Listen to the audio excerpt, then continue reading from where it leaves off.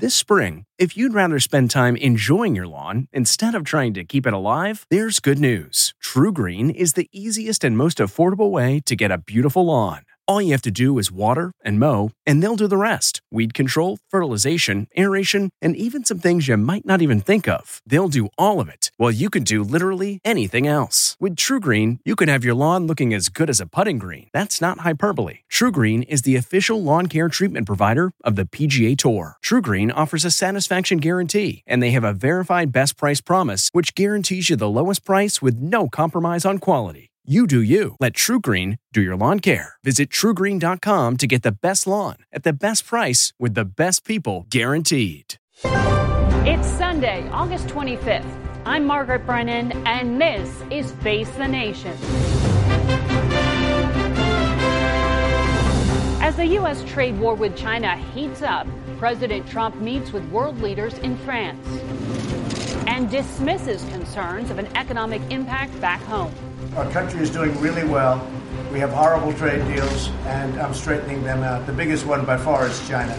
But British Prime Minister Boris Johnson told the president, we don't like tariffs. And just to register the faint sheep-like note of our view on the trade war, we're in favor of trade peace. President Trump did just the opposite before leaving the U.S. He announced new taxes on Chinese goods in response to their retaliatory tariffs. The stock market plunged. Our guest, White House economic advisor Larry Kudlow, and Trump ally South Carolina Senator Lindsey Graham. I still have a lot of confidence in the economy. I'm anxious because it's unpredictable. It's very volatile. And in a new CBS News poll, Americans share their thoughts on the economy, their finances, and whether President Trump gets the credit. Plus, the race for president shrinks as more Democrats call it quits. Let's get this done and win. Thank you. We'll hear from one still holding strong, Minnesota Senator Amy Klobuchar. All that and political analysis of the week up next on Face the Nation.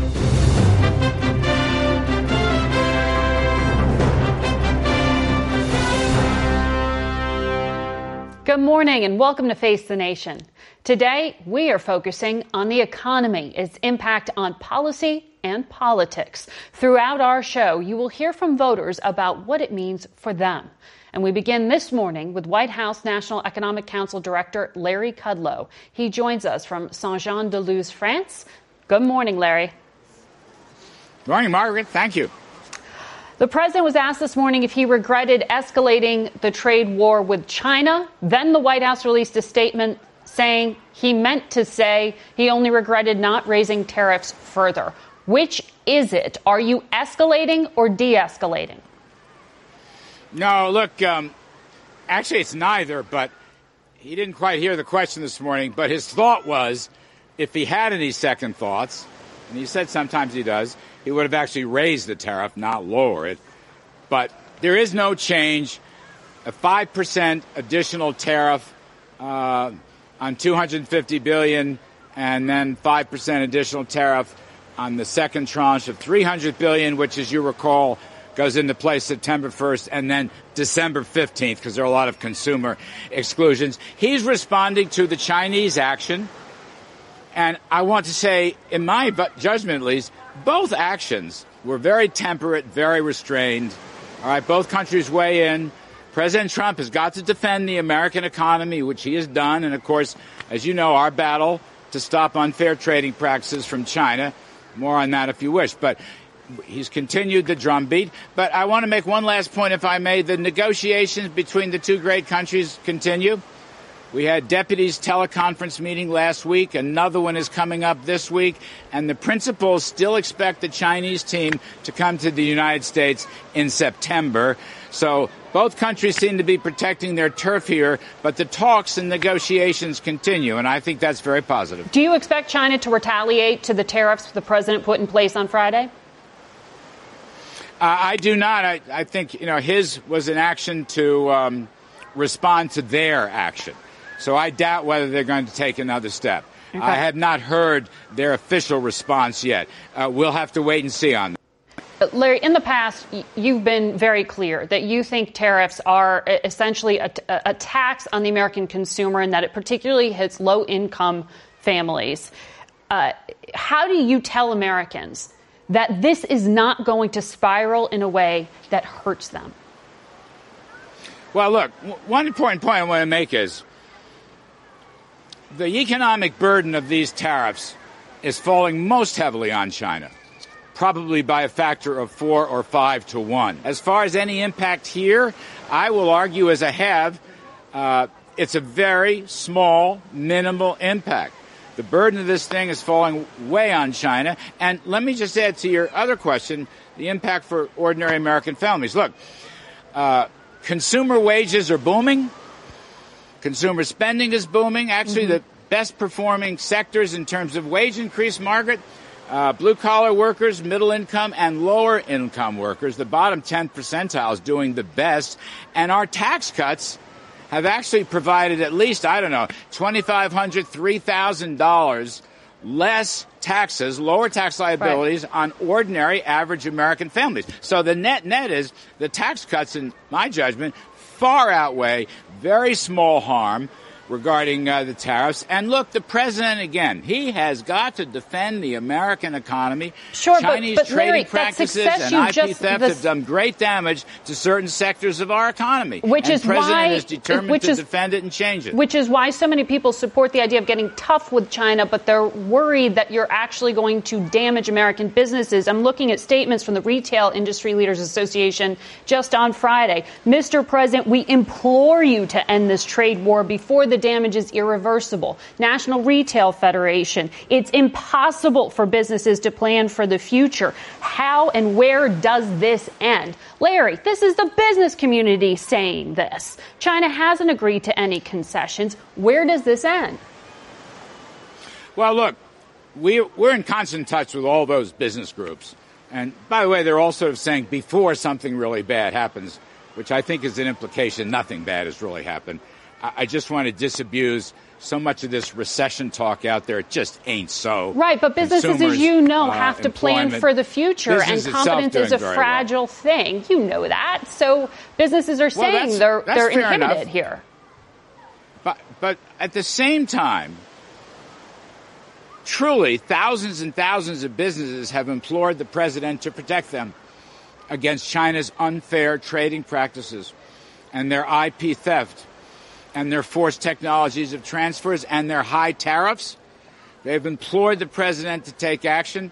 Look, he's the first president in our memory, Margaret, to go after these Chinese practices, which have done so much damage to the American economy and the rest of the world's economy as well. He has to do it. He is going to continue to do it. Lower trade barriers would do great help to our economy, to everybody, large and small companies. We have our tax cut plan, which gave the retailers and so forth great benefits, gave individuals and small business great benefits. And we are looking, as I said earlier last week, there's a tax cut 2.0 study going under my aegis. We're looking at something. It's not immediate. We're not worried about a recession. As you heard, the president said he was pulling back some because he was concerned it could be passed along to the consumer. Do you, though, based on what the president said again today, do you believe that the president does have the authority to block private businesses from investing in China? Well, look, ultimately he does have authority. How would that work? An emergency economic power authority. Well, it was nearly invoked regarding the Mexican border crisis before the Mexicans came to our rescue, and they've done a great job down at the border. Great job. So, in theory, that law exists. But that's not what the president said. He's asking American companies to take a fresh look at, frankly, moving out of China. Going someplace else. That takes preferably years. Coming home to America. It will take years. That is correct. And that's why there's no immediate action here. He just put that out there. Look, I've heard him say this time and time again the couple of years I've been working here. He said it to individual business. He said it to the big business groups. He's asking them to come home. Come back home to America. We're giving you low taxes and low regulations and an entrepreneurial environment. So, in a sense, this is nothing new. maybe the way it was phrased was a little tougher than usual, but we come home. Okay. Come home to America. This is the best place to work and live and earn and invest. Okay, so to be clear, the president does not believe he can block private transactions with China. He is not intending to right now. That is not his intention. But that is still something he's thinking about? You know, I don't even want to go down that road. It's like first things first. Let's look straight ahead. All right. Larry Kudlow, always good to talk to you. Thank you, Margaret. Appreciate it. We turn now to the chairman of the Senate Judiciary Committee, South Carolina's senior senator, Lindsey Graham. Senator, good to have you here. Thank you. That was fun. Well, I want to know what you think about what Larry just described there. He said the president does have the authority to block private investment in China. You said the other day you I don't he know does. how the statute works. I think he can levy tariffs on countries that are creating a national security threat to us. Maybe he can, do something about exporting to countries that he believes are a national security danger. I don't know, but if you start getting into that, it's a global economy. The one thing I love Larry Kudlow. It's a global economy. I'm glad American companies are in China doing business because there's a lot of customers. What I don't like is they close off markets to the American business community in China. They require you to have a Chinese business partner when you do business in China, and they steal all of your stuff. Every Democrat and every Republican of note has said China cheats. The Democrats for years have been claiming that China should be stood up to. Now Trump is, and we just got to accept the pain that comes with standing up to China. How do you get China to change without creating some pain on them and us? I don't know. How much pain should the people of South Carolina be prepared for? Some. Consumer prices on commodities are going to go up. We're now at that part in the trade war where you feel price increases at Walmart. The president has backed off because he's worried about the Christmas shopping season. I tell you, Mr. President, listen, you got more bullets than they do. They sell us a lot more stuff than we sell them. And the goal is to get them to change their behavior. The Chinese government, the Chinese army, and the Chinese business community are one and the same. They're very mercantile. You don't have these disputes among democracies. But the Chinese Communist Party runs everything in China. Until they feel the pain, they're not going to stop. They need to change their intellectual property theft practices. They need to open up their markets to us. They need to become a reliable trading partner rather than a mercantile system that cheats everybody out of market share. And a lot of people, as you say, support the president in that China hasn't agreed to do those things up to this point. And they never will until they pay a heavier price. So you think possibly not until after the election in 2020? I think they're trying to wait Trump out. I think they made a calculation that our elections are right around the corner. They can play this game to 2020. If Trump keeps piling on, I don't know if they can make it that long because the supply chain is beginning to move. The more expensive to produce products in China, the more likely you are to relocate the supply chain, which would be a death blow to the Chinese economy. That's been happening for some time. But do you, because South Carolina has so many auto plants in particular? Steel and aluminum tariffs hurt us a lot. But, the steel and aluminum business has a chance of coming back. China produced more steel in 1 year than the entire world consumed. That's an unfair trade practice. They should be in the WTO as a developed nation, not a developing nation. Everybody. I had a bill with Chuck Schumer 7 or 8 years ago to label China a currency manipulator and to put 27.5% tariff on every product that benefited from currency manipulation. Bush would never do it. Obama would never do it. Trump did it. So to my Democratic colleagues, he's doing the things you've been calling for all these years. What about the threat of tariffs in this dispute with the EU that could really impact the automakers? I think tariffs are tools. When you look at the world tariff regime, 67% of all the tariffs in the world disadvantage America. There's a higher tariff on American products in the country in which we do business with. India is the worst. I've introduced a bill that allows the American president to charge the same as the country we're doing business with charges. So like in India, they have a 100% tariff on a lot of our products. Either we increase tariffs on Indian products or we all go to zero. The goal is to go to zero. I want to ask you about a report out this week from the Congressional Budget Office. They raised the estimate of the budget deficit to now $1 trillion for 2020. Yeah. As a Republican, do you still believe deficits matter? Yeah, deficits matter, but they're driven by entitlement spending. I don't believe defense spending is the problem with the deficit. I don't believe discretionary domestic. I don't believe the tax cuts. I think the tax cuts are going to pay for themselves. I believe that. I think an infrastructure bill would probably pay for itself. You'll never get deficits in order and out of debt until you reform Medicare, Social Security, and Medicaid. I want to ask you about Afghanistan. I know you have been tracking these peace talks that the Trump administration is holding with the Taliban. There were 2 American service people killed in Afghanistan this week. More than 2,400 Americans have been killed on that battlefield over the past 18 years. Virtually every single Democrat running for president says they're going to bring the troops home. Yeah. That's echoing exactly what President Trump is saying. Well, Why are all of them wrong? Well, I think they're all wrong. I think in one day we lost 3,000 Americans because we took our eye off the ball in Afghanistan. Almost 3,000 Americans died because we ignored Afghanistan.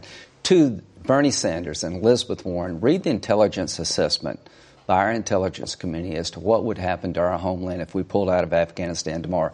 Mr. President, if you don't have a counterterrorism force left behind, even if you got to deal with the Taliban, which I doubt, but you might, they don't have the capability or will to protect the American homeland.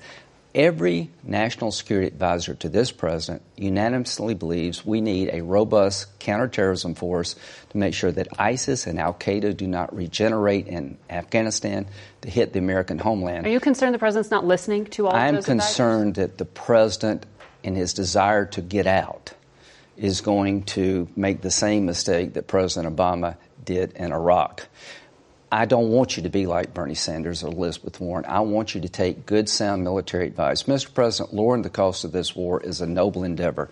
We've lost 14 soldiers this year. God bless them all, but they're an insurance policy against another 9/11. They act as a virtual wall against ISIS and al-Qaeda. You may get a peace deal with the Taliban, but you'll never get a peace deal with al-Qaeda and ISIS. They have an intent to strike America. They just don't have the capability yet.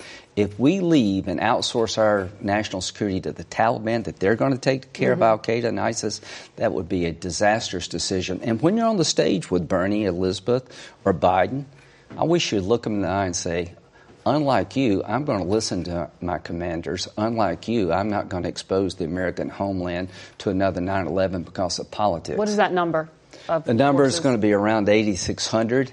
To go below that, I think, would be really risky. So I'm going to introduce legislation requiring the Secretary of Defense and the Secretary of State to certify to the Congress that to go below 8,600 does not create an additional national security risk of the homeland. ISIS-K, which is the Afghan version of ISIS, and al-Qaeda is alive and well.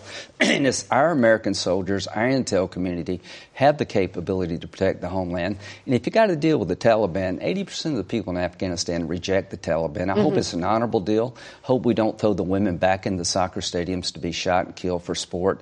I think you might get the Taliban to the table, but you'll never get ISIS and al-Qaeda to the table.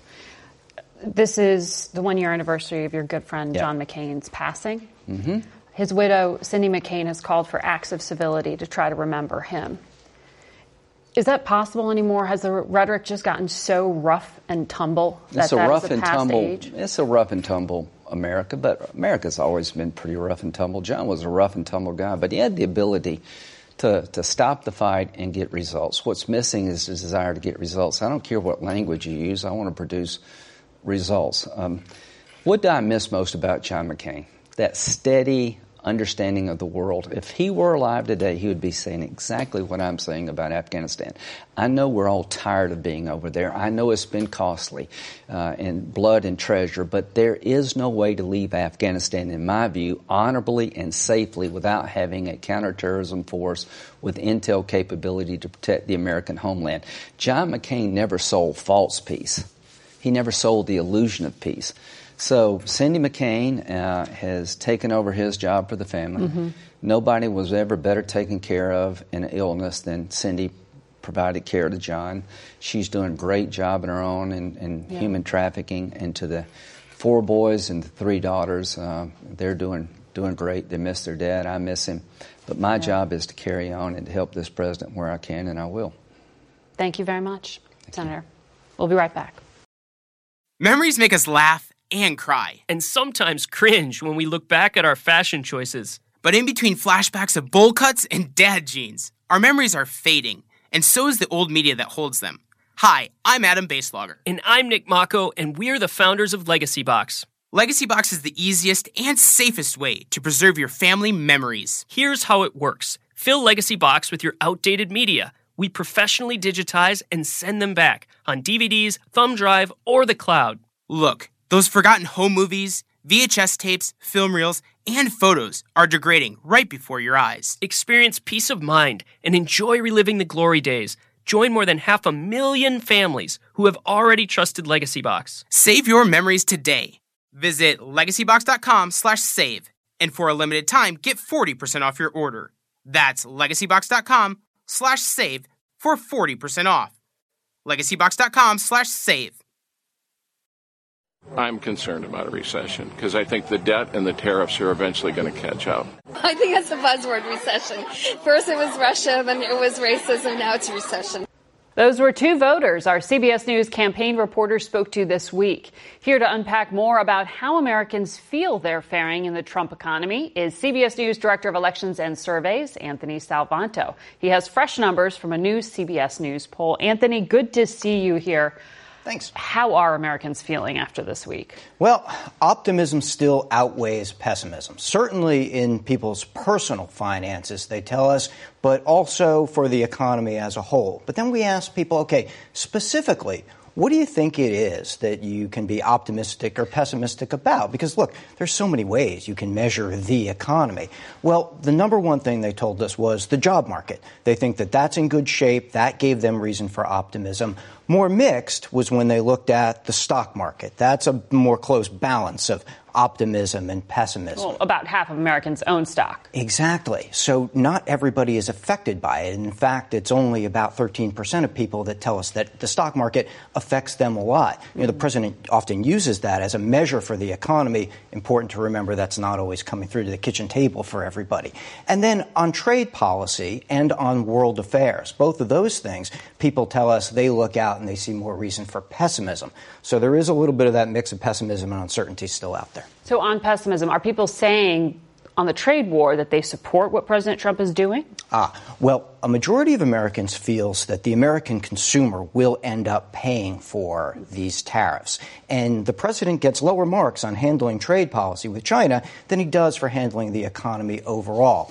But we also talk to people who are specifically involved in agriculture and jobs related to it, and they're more mixed on the help and hurt balance for what this will do. You know, it's interesting. We also asked, is this something that you think you believe will work or something that you hope will work? And that's really split, too. So I think it underpins this idea that there's a sense people want something done, although maybe not necessarily specifically this. What happens at the kitchen table? What are the pocketbook issues that have people concerned? Right. When you look at what people are dealing with on a day-to-day basis, they tell us, you really see a split between the confident and the concerned, which is to say there are people who are confident they can pay their housing, pay their daily bills. But then those who are concerned about the same sorts of things, about evenly. Interestingly enough, medical costs and medical bills are the thing that really stood out that people are more concerned about right now. We even talked to about a third of people who told us that they'd passed up seeing a doctor or filling a prescription because of the cost. It's always healthcare. It's always healthcare, and it's always that specific element of costs. Mm-hmm. So that's something that I think going forward we have to watch. So do people hold the president accountable for these concerns, or do they give him credit?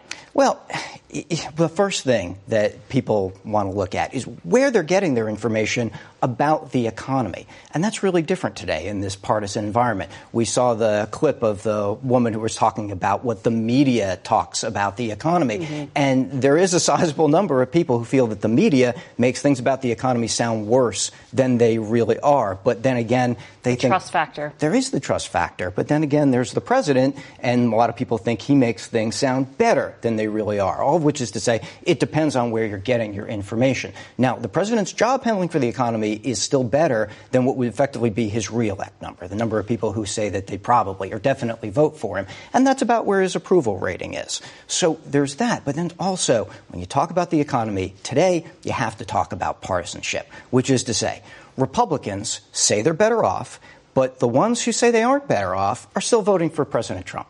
Democrats, who say they are better off, still say they won't vote for President Trump. So anytime the old measures of, it's the economy, stupid, or are you better off today than you were 4 years ago, those things kind of go out the window more and more today. And it's really that partisan lens through which people view even things that might otherwise be seen as objective numbers. So bottom line, it's not as simple as saying if the economy is booming, the president will be reelected. No, it's not. It's that partisan lens that really dominates today is a major factor. And that's the thing people should always watch when they talk and the punditry looking forward at this election, that partisan lens really starts to color how people look at economic numbers, too. Anthony, thank you very much. Thanks. We'll be right back.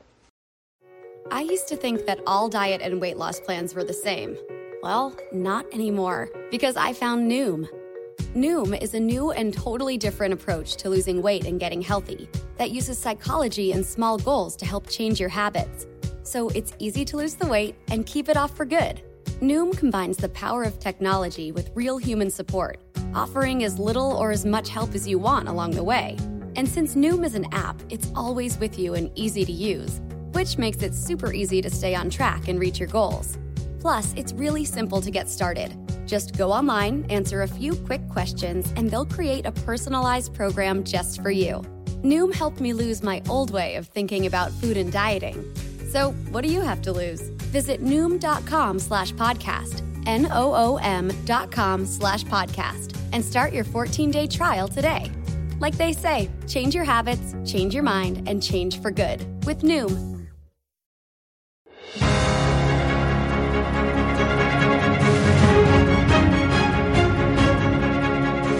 Welcome back to Face the Nation. We are now joined by Minnesota Senator and 2020 Democratic presidential candidate Amy Klobuchar. She joins us from Boston. Good morning to you, Senator. Good morning, Margaret. You've said before on this program that you agree with the premise of challenging China, but you do it with allies and you wouldn't use tariffs. How exactly would you get them to the negotiating table? Well, right now you have complete chaos, Margaret, and you can use tariffs, but not the way this president has been using tariffs. He's been using them like a meat cleaver, or maybe the better word is a tweet cleaver.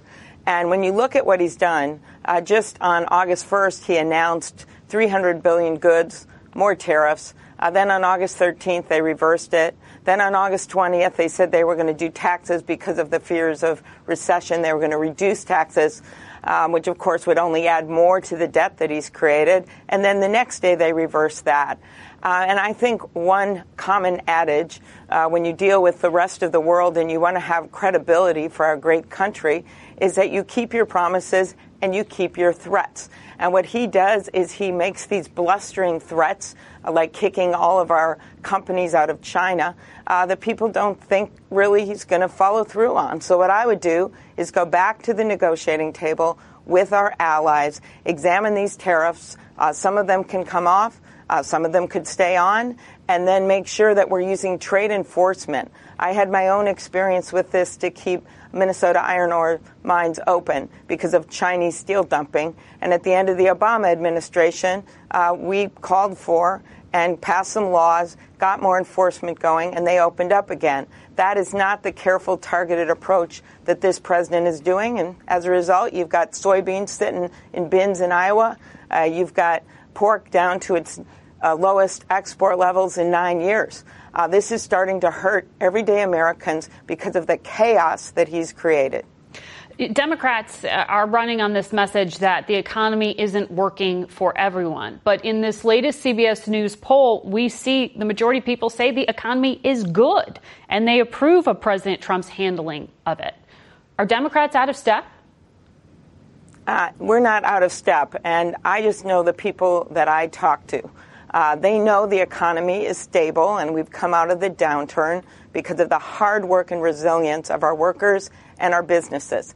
But what a true leader does, there's an old Ojibwe saying that a true leader makes decisions not for this generation, but for 7 generations from now. This president can't keep his decision for 7 minutes from now.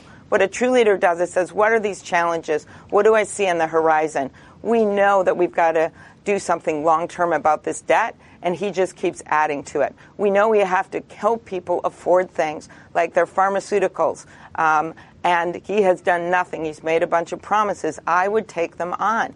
It's this whole constellation of things where it's just too expensive for people to participate in this economy. And then the third thing that we need to do is to simply go back to the negotiating table when it comes to the trade war that he's created, and then make sure that we are doing something about this debt in the long term. And that's why I've opposed so many of his policies. Even if you just took these corporate tax giveaways, what he's done in that last tax bill, you could have so much more money to invest in people's everyday lives and infrastructure. I want to ask you about Afghanistan. As commander-in-chief, you told the New York Times in your first year you would no longer have troops in that country. Senator Lindsey Graham is warning you go to zero. That's reckless. That risks having the country collapse into the hands of terrorists. So how do you balance that? I look at it this way. We have people that now are deploying that weren't even born when we got into Afghanistan. So a lot of this is negotiating.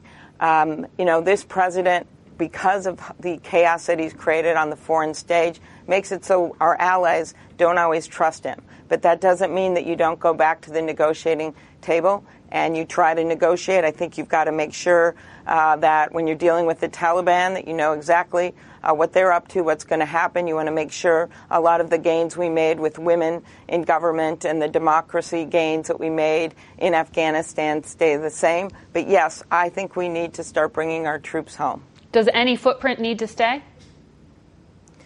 You could always have training footprints and people working there, ready to go if there is a complete upsurge. But I think that you have to make sure that this country can function on their own. And my concern right now is that if this president just keeps going back and forth on this, once again, they'll never step up. That's been the past with Afghanistan. We saw 3 2020 candidates drop out recently. Seth Moulton, one of them, told The Times, "I think it's evident this is now a three-way race between Biden, Warren, and Sanders, and it's a debate about how far left the party should go." Do you feel those same pressures? No, I don't feel them at all because I've just made the debates for the fall. It's like making the playoffs, and it is a long haul. A number of our presidents that ended up being our presidents were in single digits at this point in the summer, and that's because I have a different kind of campaign. I am running a grassroots campaign.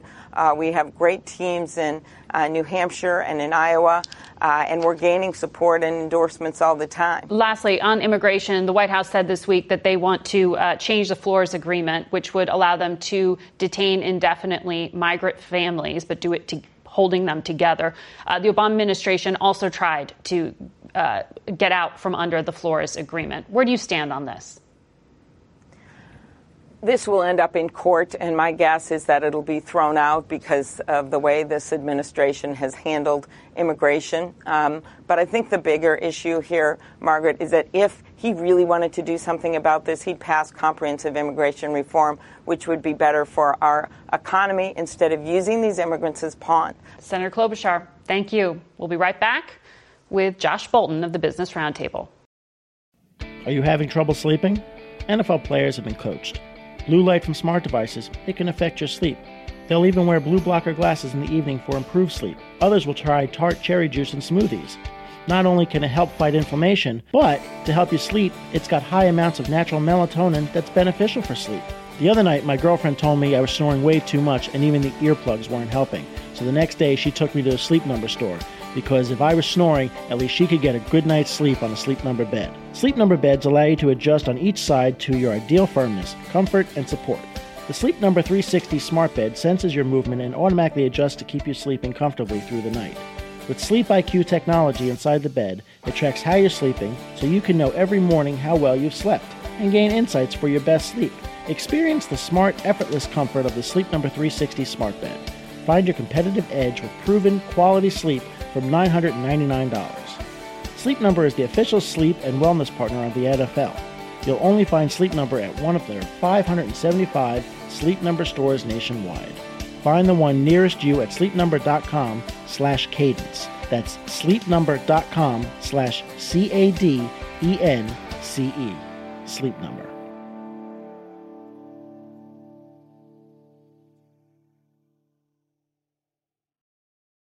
We're now joined by Joshua Bolten. He is the president and CEO of the Business Roundtable, a lobbying group that represents nearly 200 of the world's largest companies. Many here in Washington also remember him as former White House chief of staff to George W. Bush. Welcome to the show. Thanks for having me. So you just heard the president's economic advisor, Larry Kudlow, say that the president does have the authority, though he's not using it right now, to essentially stop private investment in China. What do corporations think when they hear that? They get worried. With that, we don't need to go into the details of what authorities the president has, but he has a lot of authority through the national security statutes to disrupt trade and commerce in a way that would cause huge damage, not just to the Chinese economy, but to the global economy and the U.S. economy. So American CEOs are concerned about the escalating tit-for-tat trade war with China. And you saw some of that reflected in that sell-off that we saw in the financial markets on Friday, and some concern about what's going to be happening in the global economy. We're hearing from American companies that they're worried about investing because they just don't know what's around the corner. And the White House is saying, trust us on this. Is that enough to invest on? How do corporations plan around that?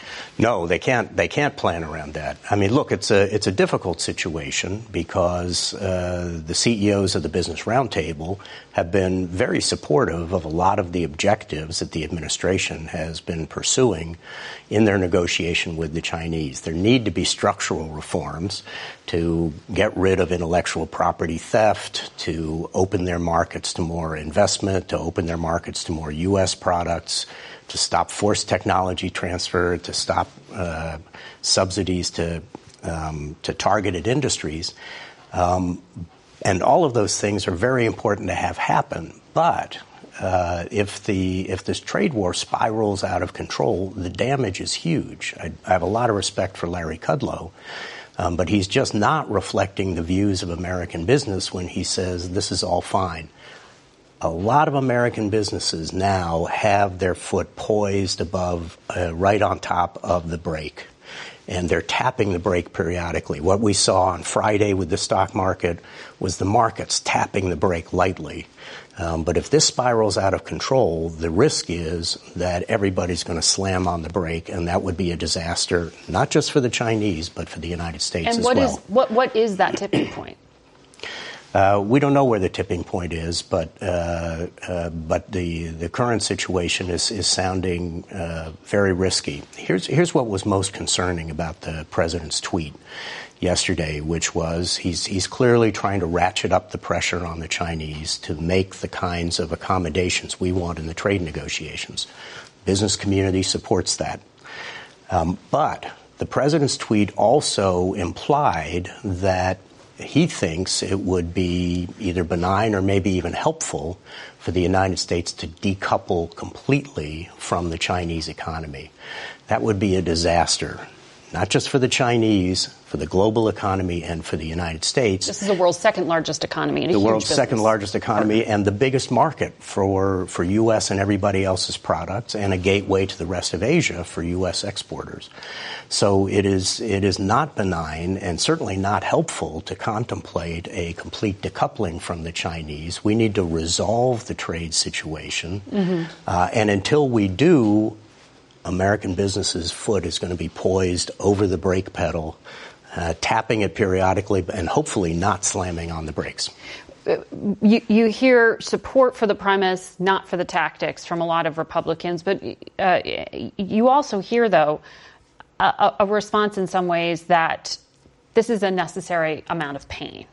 You also hear out there on the campaign trail a lot of complaints, particularly from Democratic candidates, that corporations have been essentially getting the best of American workers for years. President Trump, when he campaigned, essentially said the same thing. This week, your organization made a change, saying that your sort of premise for the responsibility of corporations is not first to profits and shareholders, but essentially to their employees. Is this a response to these political pressures? No, it's not a response to the political pressures, but it's a recognition of 182 of our CEOs of some of them America's biggest companies that it's the right thing to do. You know, for Margaret, for 20 years, the Business Roundtable has had a policy statement that said the principal purpose of a corporation is to benefit its shareholders. And what those 182 CEOs of the Roundtable did this past week is issued a statement withdrawing that previous policy statement and saying, no, the purpose of a corporation is to serve all of its stakeholders, its customers, its employees, its communities, and its shareholders. And that means higher wages. That means it does in more some benefits. Absolutely does in some cases. Many of our companies have already raised their minimum wages, and for the first time, the Business Roundtable supports an increase in the minimum wage. But it means taking care of all of your stakeholders, because in the very long run, you can't take care of your shareholders unless you've taken care of your customers, employees, and communities as well. As a Republican, as someone who ran the OMB, do you believe still that deficits matter when you see numbers like you saw this week? Yeah, deficits absolutely matter. Now, they have not so far mattered as much as most economists or budget directors would have predicted, but they definitely do matter. But I agree with Senator Graham when he says that the way to attack this problem is to go after the real drivers of the unsustainable costs in our budget, which is our entitlement programs. You cannot balance this budget by shrinking the economy with higher taxes, and you cannot balance the budget by focusing just on the discretionary spending, which is really a relatively small part of the problem. Josh Bolten, thanks for joining us. Thank you for having me. We'll be back in a moment. What's your next adventure? Everyone deserves a chance to do what they love. Pacific Life helps you reach financial goals while you go after your personal ones. Plans change over time, and your financial solutions can too. Pacific Life has a variety of financial solutions that can help you complement your life goals and passions while managing the uncertainties. Backed by more than 150 years of experience, you can count on Pacific Life to be there so you can go out and keep living your best life. Pacific Life is one of the most dependable and experienced insurers in the industry and has been named one of the 2019 World's Most Ethical Companies by the Ethisphere Institute. The freedom to go after whatever is next for you? That's the power of Pacific. Ask a financial professional about how Pacific Life can help give you the freedom to do what you love, or visit www.pacificlife.com.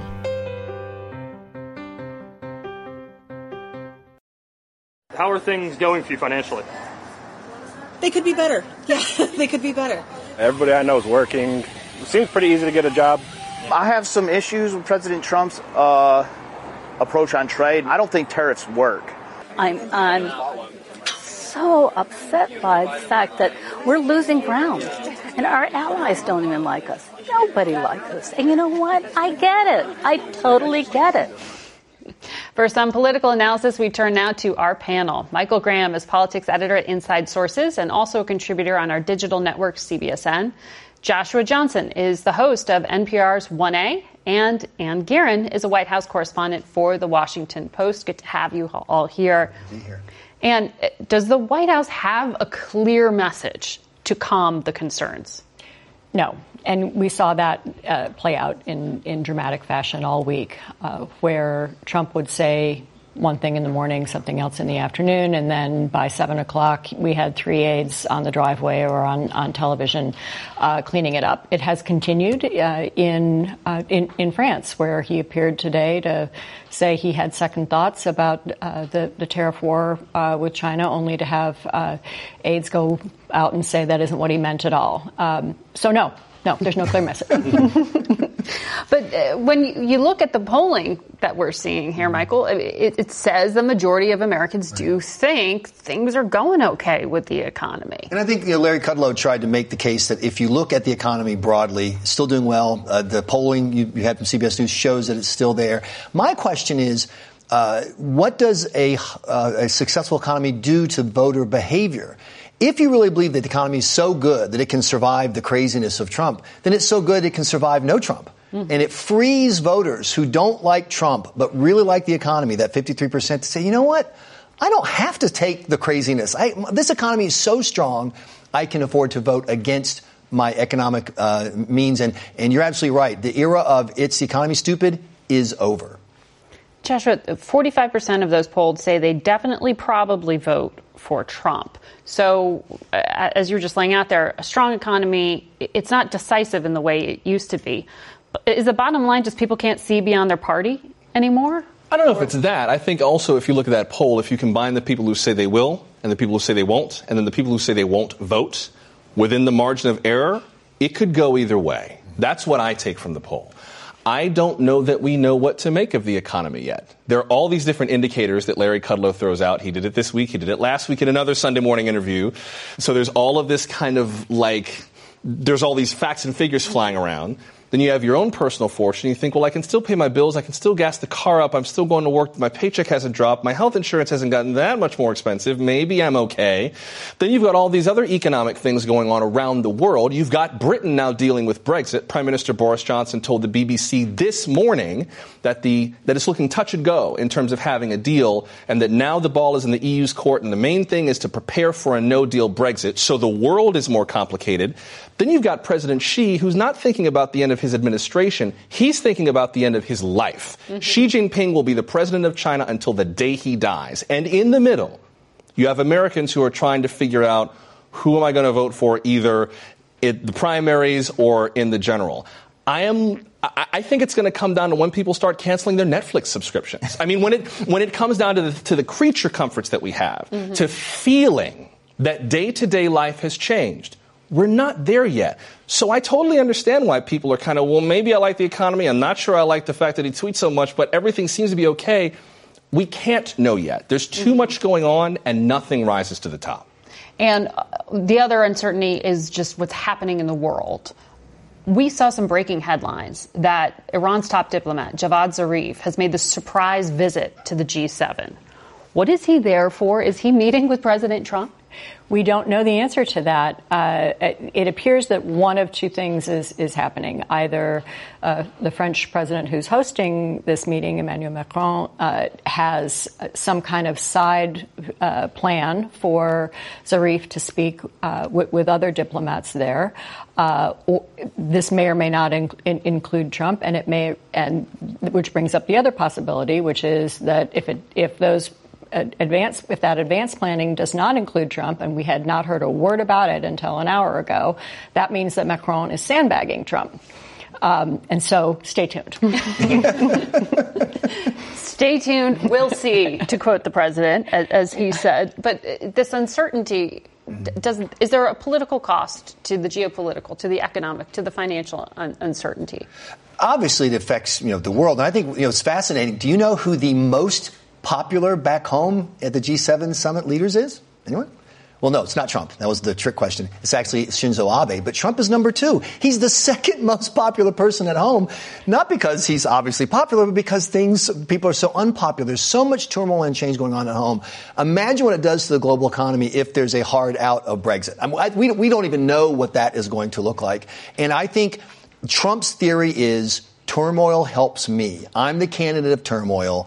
More turmoil, that's my team, and that energizes my people, and that's why he's more popular with the leaders of Warsaw, of Poland and Romania than he is with England and France. Although we should be careful, and I hear what you're saying, but I think for the voters who put Donald Trump in office, what some would call turmoil, they would call a shakeup.